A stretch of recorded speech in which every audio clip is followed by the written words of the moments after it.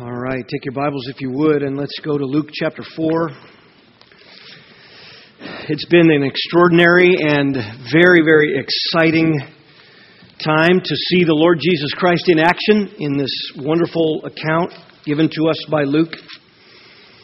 So far, during the entire 6 weeks of severe testing, when Satan has come at the Lord, Jesus, of course, in this entire time is becoming famished, and of course when these temptations occur that are written here, he's already exhausted and no doubt dehydrated. He's mentally and emotionally drained. He is, of course, totally alone by himself, and he's facing every relentless scheme at Satan's disposal. But the enemy has not been able to get Jesus to yield up even one thought against the will of God. Not one. And of these final three temptations, the two that we've studied so far have been aimed right at the very heart of everything precious to God. The first enticement was basically that Jesus would prove to himself that he was a beloved Son of God by living on what he wants to live on right now. Not living by the promises or the wisdom of God, but living by his own wisdom, using his power to get the relief he deserves. Command these stones to be made bread. Jesus said it, man doesn't live by bread alone, as the Bible teaches, but by every word that comes from the mouth of God. Whatever God's wisdom says, whatever God promises, that's what I lean on. The second enticement, as you know, we saw last time, was the competition between the glory of God and the glory of man. And of course, Satan had at his disposal the ability to take Jesus and in a moment of time show him all of the earthly glory. And we saw last time that's exactly what he did. He showed it to him in vivid, living color. In a moment of time, supernaturally, Jesus was there. And what he saw were all of the ways that the earthly kingdoms could give him the proper and the rightful exaltation that he deserved. The temptation basically said you can have everything as Messiah right now at your disposal. You can have your rightful earthly glory and exaltation at the hands of men. There will be no inevitable humiliation. There will be no sin bearing and no agony. Just have it right now. You have just one condition. Bow down and demonstrate that I'm the supreme, worthy one. And again, Jesus trusted what the Scriptures say. He trusted the glory of His Heavenly Father when God, the Father, said, "You shall worship no other gods before me. You shall fear the Lord your God, and you shall worship Him and swear by His name," was the Scripture Jesus turned to. We come to this final enticement, and it is absolutely riveting because as Luke records them, what you have now here is a challenge between the sovereignty of God, the sovereign purposes of God, the authority of God, and man's own authority. We could say it this way: it is a temptation for man to become autonomous as it relates to his plan and purpose in life, as it relates to the meeting of his needs. We find this last temptation in Luke's Gospel in verses 9 to 12. Follow along as I read. "And he led him to Jerusalem and had him stand on the pinnacle of the temple and said to him, 'If you are the Son of God, throw yourself down from here. For it is written, He will command His angels concerning you to guard you. And on their hands they will bear you up, so that you will not strike your foot against a stone.' And Jesus answered and said to him, 'It is said, You shall not put the Lord your God to the test.'" The setting of this test, of course, is Jerusalem. Satan leads Jesus to Jerusalem. It's interesting that in the text, Jesus goes. Jesus gave himself over to the purposes of the Father in testing him as a man. Satan takes him to a very, very precious place. He led him to Jerusalem. This is the place Jesus loves. This is a place at the very heart of God's people, the city of David. This is a very, very special place. It's a place where a child of God could find the comfort of God as he comes into the sanctuary to seek God's presence. This is that place where God's presence dwelt. This is a very precious place to God's people, where His people would worship. This is a place where priestly spiritual leaders would represent the people before God, and intercession was made. This is a place where sin was confessed and atoned for. This is Jerusalem, where prayers were offered, where great comfort and care was poured out by God on those most precious to Him. And what Satan is doing is he's taking Jesus and he's putting Him right in the center of this entire theme of this test here, and that is the provision and care of God. I'm going to put you right where you are, where God dwells in His presence. I'm going to put you right in the heart of where prayers are offered, atonement is made, confession is made. You will feel no more comfort and care and provision from God than when you are in Jerusalem at the temple. Notice in the text it says He took him to the pinnacle of the temple, which is a word that is in ancient documents sometimes translated the wing of the temple. Luke doesn't tell us exactly where the pinnacle is on the Temple Mount, so no scholar or commentary can be dogmatic about it. Obviously, it's the wing of one of the large porticos. The definite article here, the pinnacle of the temple, means that when Luke wrote about it, he wasn't concerned to define it because everyone knew what the pinnacle was. And if it is a wing sort of structure, then on the south side of the temple, there were two sides. There was a west side and a southeast side, a southwest sort of area that overlooked the temple area where they would have gatherings, etc. And there was the other side, the colonnade, sometimes called the Royal Colonnade, which descended down into the Kidron Valley where the Kidron Brook was flowing. So you had either the southwest corner, which was the temple court where people would gather, or you had the southeast corner. Both had wing sort of type structures on them. If you want to know which way I lean, it's interesting that Satan uses in the imagery here Psalm 91, which I read last week, which says that the angels will keep charge concerning you so you don't strike your foot against a stone. I'm not really sure that the temple court area with its pavement would have been referred to as a stony area. The bottom near the Kidron Valley, as the wall sort of descended away at Herod's temple, if you got at the top southeast corner, it was about somewhere between 450 to 600 feet down to the craggy, rocky area below. It's not nearly that high today. So it's very, very interesting that Satan takes Jesus to one of these corners, probably the southeast corner. It is, of course, in Acts 12, verse 2, where it says James was martyred and he was run through with the sword. Eusebius, in the 2nd century, recorded that traditionally history said James was thrown from the pinnacle, so maybe he was run through with a sword and his body then sent off the southeast corner down to the craggy rocks below at the Kidron Valley. That's the setting. The subtlety of this test is absolutely astonishing. The subtlety of it. Satan said to him, "If you are the Son of God, throw yourself down from here." And look at this. "For it is written." Wow. Satan is quoting Scripture. Satan knows Scripture. Satan's not concerned at times to put Scripture in his own mouth, or in our day, in the mouths of his false prophets and teachers. It shouldn't surprise us that there is great subtlety in Satan's tactics here. And I don't want you to miss what he's doing. The first thing he's doing is using Scripture against Scripture. You see, Jesus has been solely focused and intensely concentrating on quoting Old Testament texts. Why? Because Deuteronomy 6 through 8, as we've been seeing, is the sole sort of section that deals with God's people and their disobedience over these same temptations.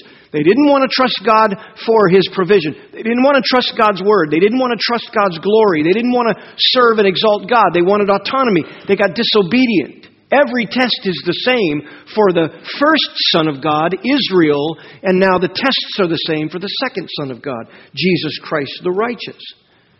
And he's been intensely focused on that section of Scripture, and he's been quoting it to Satan, defeating the enticements. And for Jesus, it's always been about truth versus lies. Truth versus lies. Hey, make some bread on your own. Solve this problem for yourself. Get some relief. No, that's a lie. I'm going to go after the truth and believe the truth. Hey, exalt yourself. All you got to do is this one little thing, and you can have the kingdoms of the world. No, that's a lie. I'm going to go believe the truth. Well, in this enticement, Satan gets around the conflict between truth and lies by going right to an Old Testament text himself as the basis for the enticement. So Satan turns to an Old Testament text and bases the enticement on the Old Testament text because he's hoping, listen, to bypass the truth that Jesus is so focused on. He ultimately is going to use truth to bypass Jesus' focus against lies and hopefully get Jesus to acknowledge what he already agrees with. He already agrees with the truth from the mouth of God. Satan knows the Scriptures. It should not surprise us. 2 Corinthians 11 says Satan comes as an angel of light, disguises himself as an angel of light. It should not surprise you that his false teachers and his false apostles disguise themselves as angels of light. It should not surprise you, beloved, when some false teacher is beginning to deceive a family member or a friend of yours, or the church in evangelicalism is deceived for a time by someone they've listened to who has been speaking Scripture. It's amazing to me how often the church will say, oh, that's faith-based, that's Bible-based. I'm not interested if something is Bible-based. This temptation by Satan is Bible-based. I'm not interested in that. I know what Satan can do. You say, does he use this tactic when he tempts us today? Sure he does. You say, why would Satan point us to the Scriptures? To God's Word, if all he ever wants to do is get us to believe lies? Well, listen, first of all, he would never point us to the truth if we are a Christian who lives by a growing and vibrant humility and faith. Mark that, beloved. He will never drive you to the truth if it is your habit of life to humble yourself under it and believe it. He will never drive you to it. But he will point you to the Bible if you are lazy about doctrine and you have a habit of arguing with God and not believing the truth. He'll be happy to point you to the Scriptures because he knows if he can tempt you with lies, you will add to the Scriptures or subtract from the Scriptures to get your own way. It's not that Satan exalts or promotes the truth. He never does that. But he will exploit a person's unwillingness to trust God's Word, and he will even use the Bible itself to establish and promote those lies, to draw you in. What's his ultimate goal? To make you ignorant of the truth, to make you ignorant of God's will, to get you to trust yourself, to trust your own will. We're warned in Ephesians 5:17, so then do not be foolish, but understand what the will of the Lord is.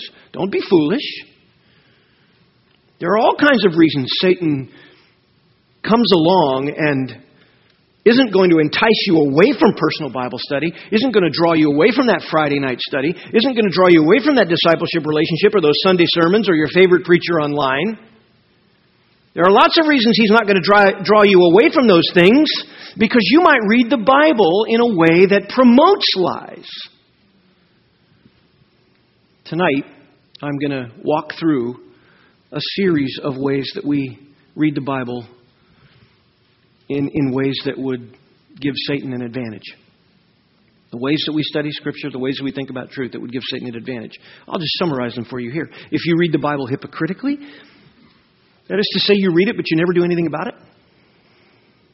The Scriptures say you should be a doer of the Word, not merely a hearer. How about if you read the Bible ignorantly? That is to say you use your own opinions to interpret the Scripture. You bring your opinions to the Scripture. That's not what the Bible means. I know what it means. That passage means this. Where did you get that? Well, that's my experience. The Scriptures warn us that no Scripture was a matter of one's own interpretation. 2 Peter chapter 1, verse 20. How about if you read the Bible arrogantly? That is to say, you read it, but you congratulate yourself for studying it and reading it. You give yourself kudos for it. The Scriptures say in 1 Corinthians 8:1, knowledge makes arrogant. How about if you read it skeptically? Man, you read the Scriptures, but here's what you do. You demand that the Scriptures remove all of your doubts before you submit to it. James 1:6, you must come to God. If you want wisdom to deal with life and its trials, you must come to God in faith without any doubting. How about if you read it casually? You read the Scriptures casually. That is to say, you read it, but you pay no careful attention to the context. You don't rightly divide the Word. You just sort of walk through, sort of pulling from here and there, out of context. You descend in, you strip a verse out. Oh, I like that. That's a really wonderful saying. I read that on a Precious Moments card once.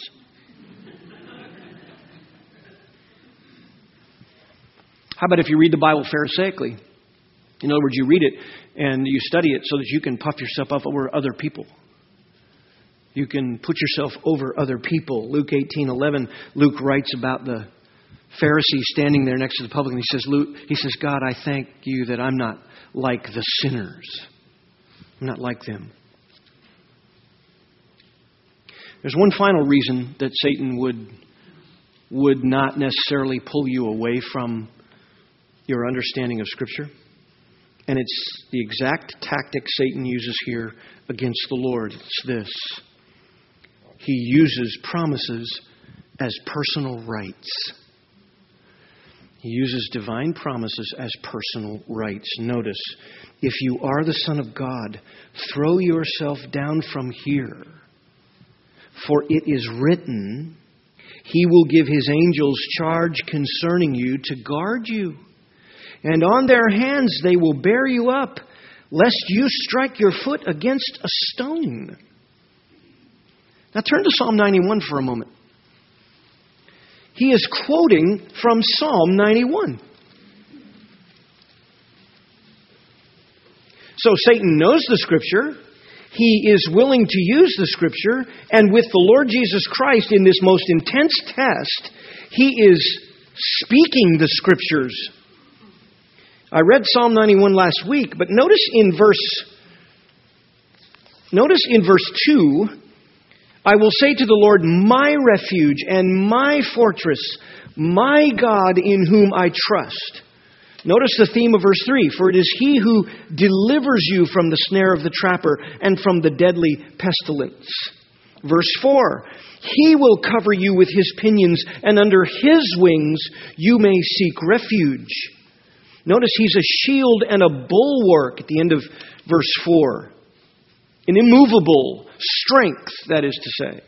Verse 5, you will not be afraid of the terror by night, or of the arrow that flies by day, or of the pestilence that stalks in darkness, or of the destruction that lays waste at noon. 1,000 may fall at your side, and 10,000 at your right hand, but it shall not approach you. You'll only look on with your eyes and see the recompense of the wicked. Why? Because you have made the Lord my refuge, even the Most High, your dwelling place. No evil will befall you, nor will any plague come near your tent. Then this, for He will give His angels charge concerning you to guard you in all your ways. They will bear you up in their hands so you don't strike your foot against a stone. And then they'll tread upon the lion and cobra and young lion and the serpent. You will trample down. Verse 14, because he has loved me, therefore I will deliver him. I will set him securely on high because he has known my name. There it is, the protection and provision of Almighty God. That's what's at stake here. God's promise of protection. This psalm, by the way, is a response to Psalm 90. Notice verse 16 of Psalm 90. Actually, verse 17. That let the favor of the Lord our God be upon us and confirm for us the work of our hands. Yes, confirm the work of our hands. There it is. The protection, the favor of the Lord is to be upon us. So Psalm 91 then responds in this great psalm of the Lord's care. That's what the psalmist is saying. Not your view of what it means to care for you. Not my view of what it means to be provided for. But God's promised provision and care, the way He's promised it, in the language He's given it to us, and in the timing and manner He wants to give it. So this becomes the heart of this sinister enticement against the Lord. Here's the temptation. Oh yeah, God has promised to protect those He loves from any harm. And listen, Jesus, if you are the beloved Son of God and you're out here all alone, locked in spiritual conflict with spiritual forces, and if you'd like all of this to end, and you already know from Psalm 91 that God has promised that every angel in heaven stands around the throne ready to protect God's children. Of course that includes you. You're His beloved Son. And that promise is especially then meant for you, and you already believe God's promises. Then listen, put that promise to the ultimate test right now, in this moment. Throw yourself off this precipice. To what end? Satisfy your own sense of whether God's promises are true or not. Satisfy your own sense of whether God's promises are true. Evaluate the matter for yourself. Here's how you do it. You presume that if God does keep His promise to protect and preserve, then He'll do it right now.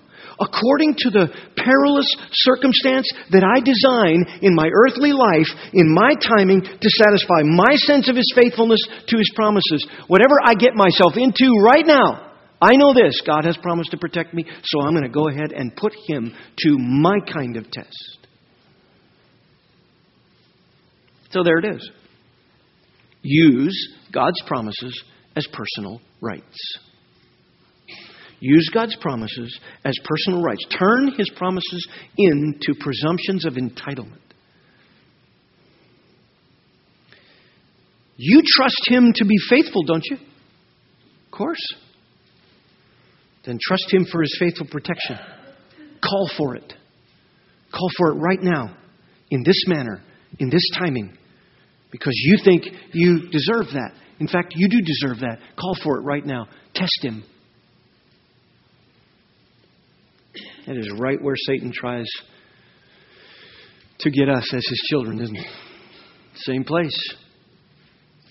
Come on, you trust God, don't you? You trust God. He says in His Word that the righteous don't have to worry about what they wear or what they're going to eat or where their resources are going to come from, but you're out of a job. Man, if you're out of a job, then go ahead. Satisfy your cravings for a little relief. Spend what you don't have. God will provide. Same sin. Come on, you trust God, don't you? He says in His Word that He'll forgive those who confess. So you're in this rotten marriage. Go ahead and leave that person and spend time with that nice person at church who always makes you feel right. And for the last 4 months, you've developed an emotional connection. God will forgive you. He says He'll forgive you. Go ahead. Satisfy yourself. Test Him.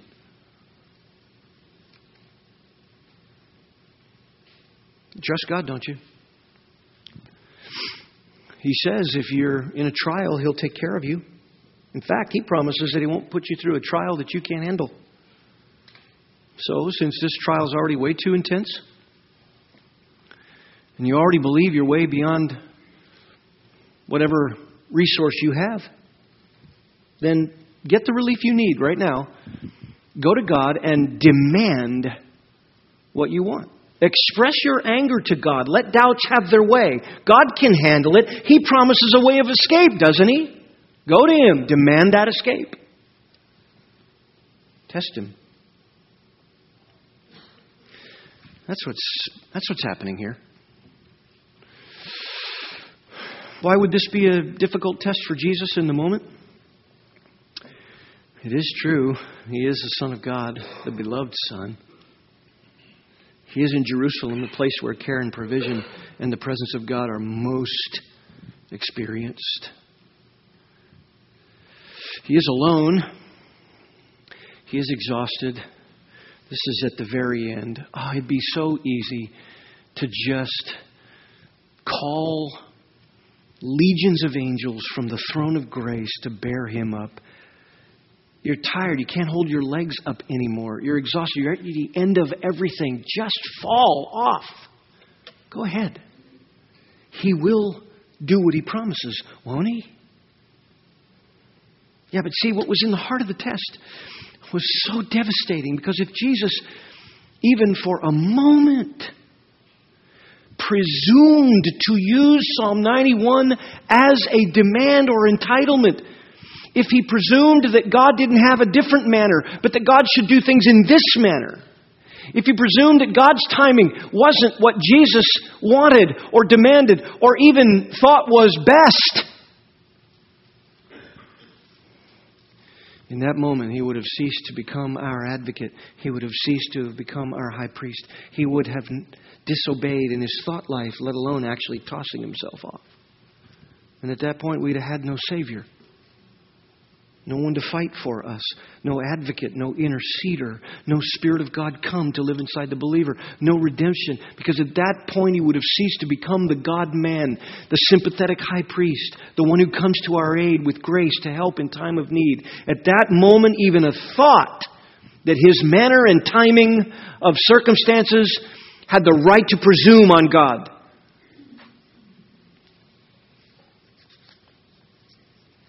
Verse 12 is so precious. Here's the Lord of glory, this sweet Savior of ours. Notice what He says in verse 12.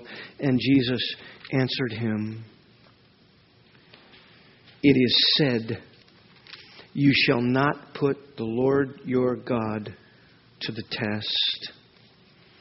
It is said. That's interesting. It's just Luke describing what Jesus says.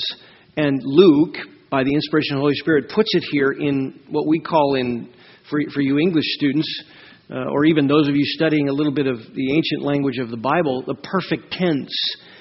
It is said. In other words, it was said, and because it was said so much in a settled fashion by God in the Old Testament, then it has these ongoing and permanent implications. What He said then is true for all time. What did He say? There it is. You shall not put the Lord your God to the test. Now, Jesus isn't pitting the Torah against the psalmist.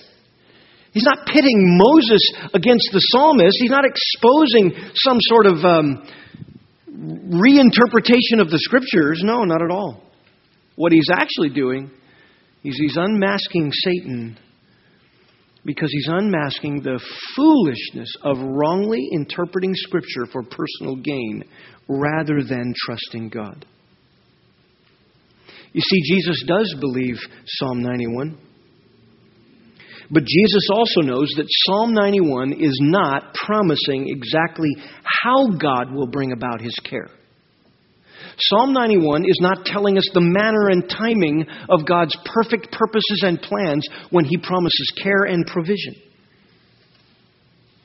In each circumstance of life, how God works out His care and provision for His people is up to the Lord. Sometimes He gives us details, and sometimes He doesn't in His Word. But what He has given us is a settled word. It is said with ongoing permanent implications. It is settled. God promised He will care for us. There's the issue. That's what God wants. He doesn't want you coming to Him and asking Him for explanations when He hasn't given you one, and He certainly doesn't want you demanding a new timing, or else He's to be doubted. A new manner of His care, or else He can't be trusted. In fact, to demand that God carry out His care in the way we think is right and best is to presume upon God's perfect purposes. It is already, listen, an act of unbelief. The sin of presumption is already an act of unbelief, because it's a clear violation of what God says elsewhere. Jesus quotes from Deuteronomy 6, verse 16 here, "You shall not put the Lord your God to the test as you did at Massah." What happened at Massah? It is recorded for you. You can study it on your own in Exodus 17, verses 1 through 7. What happens there is that Israel was given the promise of God that He would care for them, and they grumbled. He said He would supply for them, and they grumbled. They presumed. They demanded, "No, you supply for us this way. What have you done? Brought us out into the wilderness to kill us?" Look, they should have been like Job. "Though He slay me out here in the wilderness, yet will I trust Him." Because if God's care and provision is promised, that's all I need, is God as the provider, as the caretaker. That's all I need. I don't need Him to tell me exactly how He's going to do it. I might like that, but never demand it. I might pray for understanding. I might pray for grace, that God gives me extra sustaining measure when things are so general and not specific. I might pray over a passage of Scripture with general principles and ask God to give me wisdom to obey it. And then I get up from that prayer and I walk forward in faith. But I can never come to God and demand that the manner and timing in which He fulfills His promises in my life go beyond what He has said.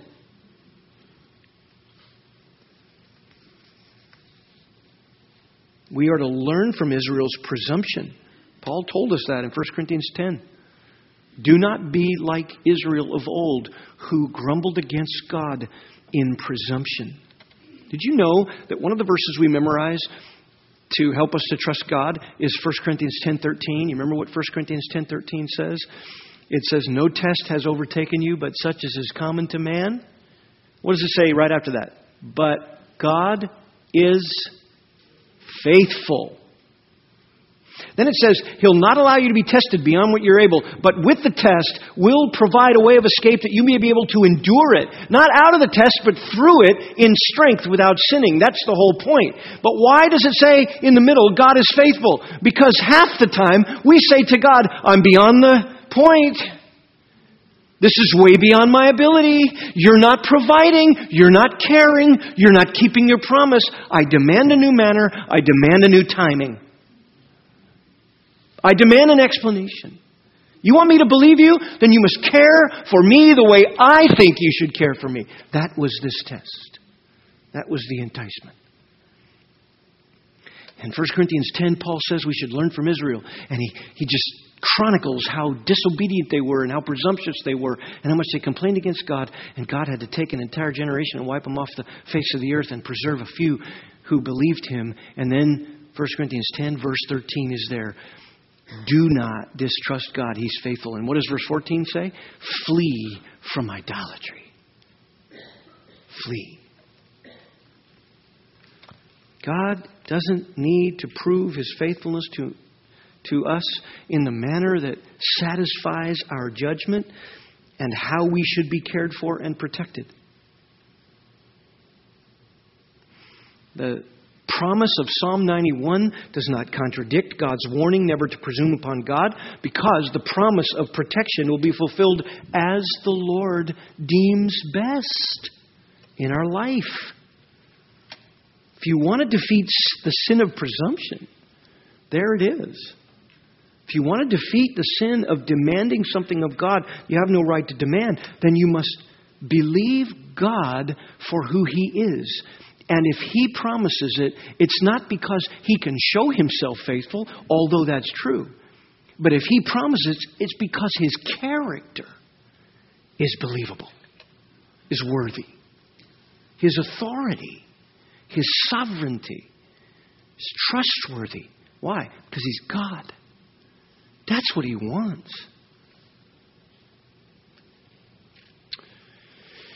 What a subtle test. Notice the strength of the test. The strengthening, or literally the strengthening after the test. Verse 13. And when the devil had finished every temptation. Look, if you want to connect that to something, connect it to Hebrews 4. He has been tempted in all points as we are. Now, Satan's not done with certain temptations. Why? Because there are circumstances that have to test the Lord that have not yet happened. The most notable, of course, is the cross. So all of this is moving toward a crescendo, an ultimate test which will happen at the cross. And in the Garden of Gethsemane, the night before, Satan will be there coming back with a flurry of temptations for Jesus to run from having to endure the cross. But verse 13 couldn't be clearer. When He had finished every temptation. I don't believe that just means every temptation He planned in the wilderness. I believe that means every temptation that would ultimately come at a man, the tests of which Israel failed, and the tests which Jesus had victory. The temptations over which He had victory. Satan threw the lot at Him.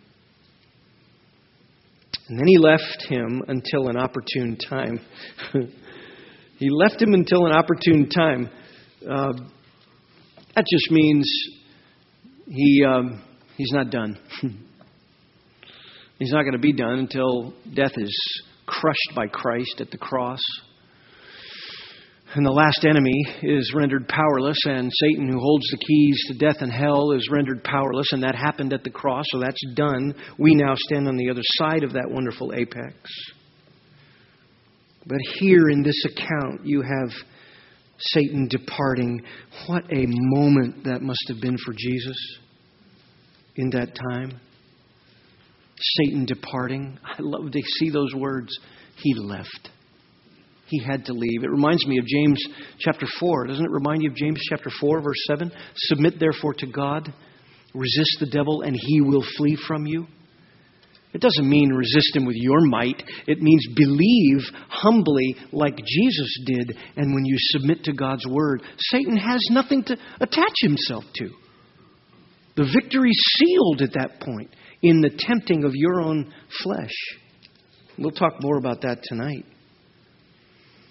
And then something happens that Luke doesn't record, but Matthew records it in Matthew 4, verse 11. It says, and behold, in other words, look at this, angels came and began to minister to him.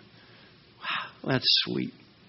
There's the Lord on our behalf, fighting sin, fighting the temptation to sin. And when he had for 40 days in those conditions fought, and when he had faced the final onslaught, the lion's share, the most furious, and he had finally said, you do not test the Lord. You do not presume upon God. He is the sovereign one. If he wants to care for me by taking me into the wilderness, stripping me of every physical desire, taking me out to where I'm alone, isolating me, if he wants to do that for the rest of my existence on earth until the cross, he's welcome to do that. Because his sovereign promises do not fail. Even if my circumstances look to me like it's a failure. And when Jesus finished that final blow to Satan, you can quote Scripture all you want, Satan. But it is said with permanent implications. You don't test God. You don't demand something from him as if he has to prove himself to you. And so Jesus waited on God's ministry rather than get it for himself. And when he was done, God's ministry came. And it came, I'm sure those angels were just looking into the face of the Father around the throne, waiting for the signal. Go. And they were there, ready to minister to him. I'm sure they brought energy and food and ministry, and the Holy Spirit's presence was upon Christ, so much so that verse 14 says Jesus returned to Galilee in the power of the Spirit, and news about him spread through all the surrounding district. His ministry has now begun. He was affirmed as the Son of God and the Son of Man, our Messiah, able to be our high priest. Isn't that great? He fought the fight. He won the battle.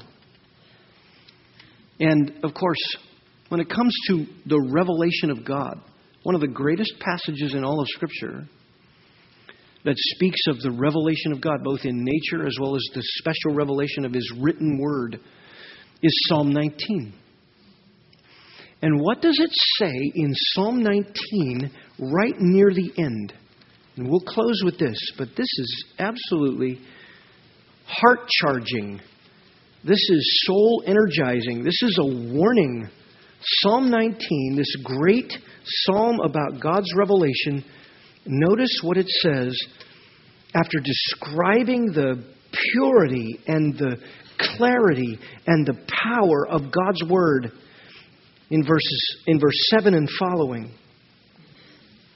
Then he says in verse 10, this word of God is more desirable than gold, yes, than much fine gold, sweeter also than honey and the drippings of the honeycomb. Moreover, by them your servant is warned. So the Scriptures are a warning to us, and in keeping them there is great reward. There's your promise. Keep the word. Verse 12, who can discern his errors? Look, if you've got errors in your life, you can't discern them. Even other people can't see what you can see, and you don't even know your own heart the way God knows it. But God, that's the implication, can discern your errors. He can help you see them. And then He can acquit you of the hidden faults. You're not going to get before God in Christ Jesus and have something come up that can overtake you. God takes you from redemption in Christ, covers all your sins so that you're totally forgiven, gives you the Holy Spirit who will now make you like Christ, and it is a securing salvation. It will acquit you of even the hidden things that are disruptive of your Christian life, that steal your joy, that take away your effectiveness, that keep you from being an effective discipler, a gospel witness. He can acquit you of even those things. How does He do that? He can bring the Word of God to bear and show that you can change them because you have the power of the Spirit inside of you. You can conform those errors, those hidden faults, to the character of Christ. And then look what the psalmist says, verse 13. Also, keep back your servant from presumptuous sins. It's interesting. It's the only particular category of sins that the psalmist mentions specifically in this psalm. And what does he say about them? Let them not rule over me. Oh, man, presumptuous sin rules over us. We want God to satisfy us before we believe Him. And He wants it the other way around. Humble faith. We will talk about that tonight. What is the difference when you are facing a temptation and you have victory over that temptation so that you mature? What is the key? It is not emotions. It is not some satisfying explanation of your circumstances. It is not God doing what you demand. It is not relief. What changes you in that moment is humble faith. And there's a way that it works, beloved. There's a way that the Spirit of God works that work inside of us. And that's why the psalmist says, keep back your servant from the presumptuous category of sins. Those sins that would rule over me. And I won't be blameless. Why? Because I'm not meditating on your words. They're not the meditation of my heart. They're not acceptable in your sight. Actually, I'm not actually looking to your purposes and sovereign plan. I'm demanding my own. So the sweet Lord of glory, Jesus Christ, was in the wilderness And it was intense, but he was ministered to because he did not presume upon his God. Did not go after relief. He believed God's wisdom rather than his own. He did not exalt himself in the moment because he loved God's glory more than man's glory. And he did not presume upon God's purposes by demanding that God prove his care, even with an Old Testament scripture thrown in his face. No. He knew that to do so would be to presume upon his God who'd said, I promise to care for you. What an example to us. What a great advocate we have. Amen. Lord, thank you this morning for this precious account of the Lord's resolve. Oh, how we love you, oh God. Because we know that we could never do that, what you did, unless you could do it. And then you empower us to do it. So, Lord, you faced that test, and every one of those evil temptations that came against your righteous impulses. In every way your humanity was made vulnerable. We experience but a fraction of such things. And now, because of your victory, from this time in the wilderness all the way to the cross, to the resurrection and to your exaltation, we now have the power to face off with the world, the flesh, and the tempter. So we just say thank you.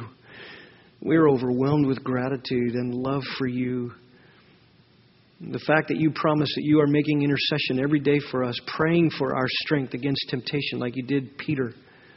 Praying that even after we fail, that we'll be lifted up by your Spirit and strengthened in a greater way next time. Praying that we will be strengthened in the grace in which we stand because of your work on the cross. Lord, these are realities for us that give us such great hope and comfort. So thank you for being our embattled Savior for us, for our victory. And Lord, there are rebellious unbelievers, no doubt, even in our midst today, who have demanded that you prove to them that they ought to follow you. How blind, Lord. Cause the scales to fall off their eyes. May they come in humble faith to Jesus Christ alone for their salvation and repent of their pride of demanding things of you and presuming upon your grace, kindness. May they come in faith alone. Nothing else. No demands, no presumption. Just faith alone. We pray that for them in your mercy. Snatch them from the fire, Lord, even today.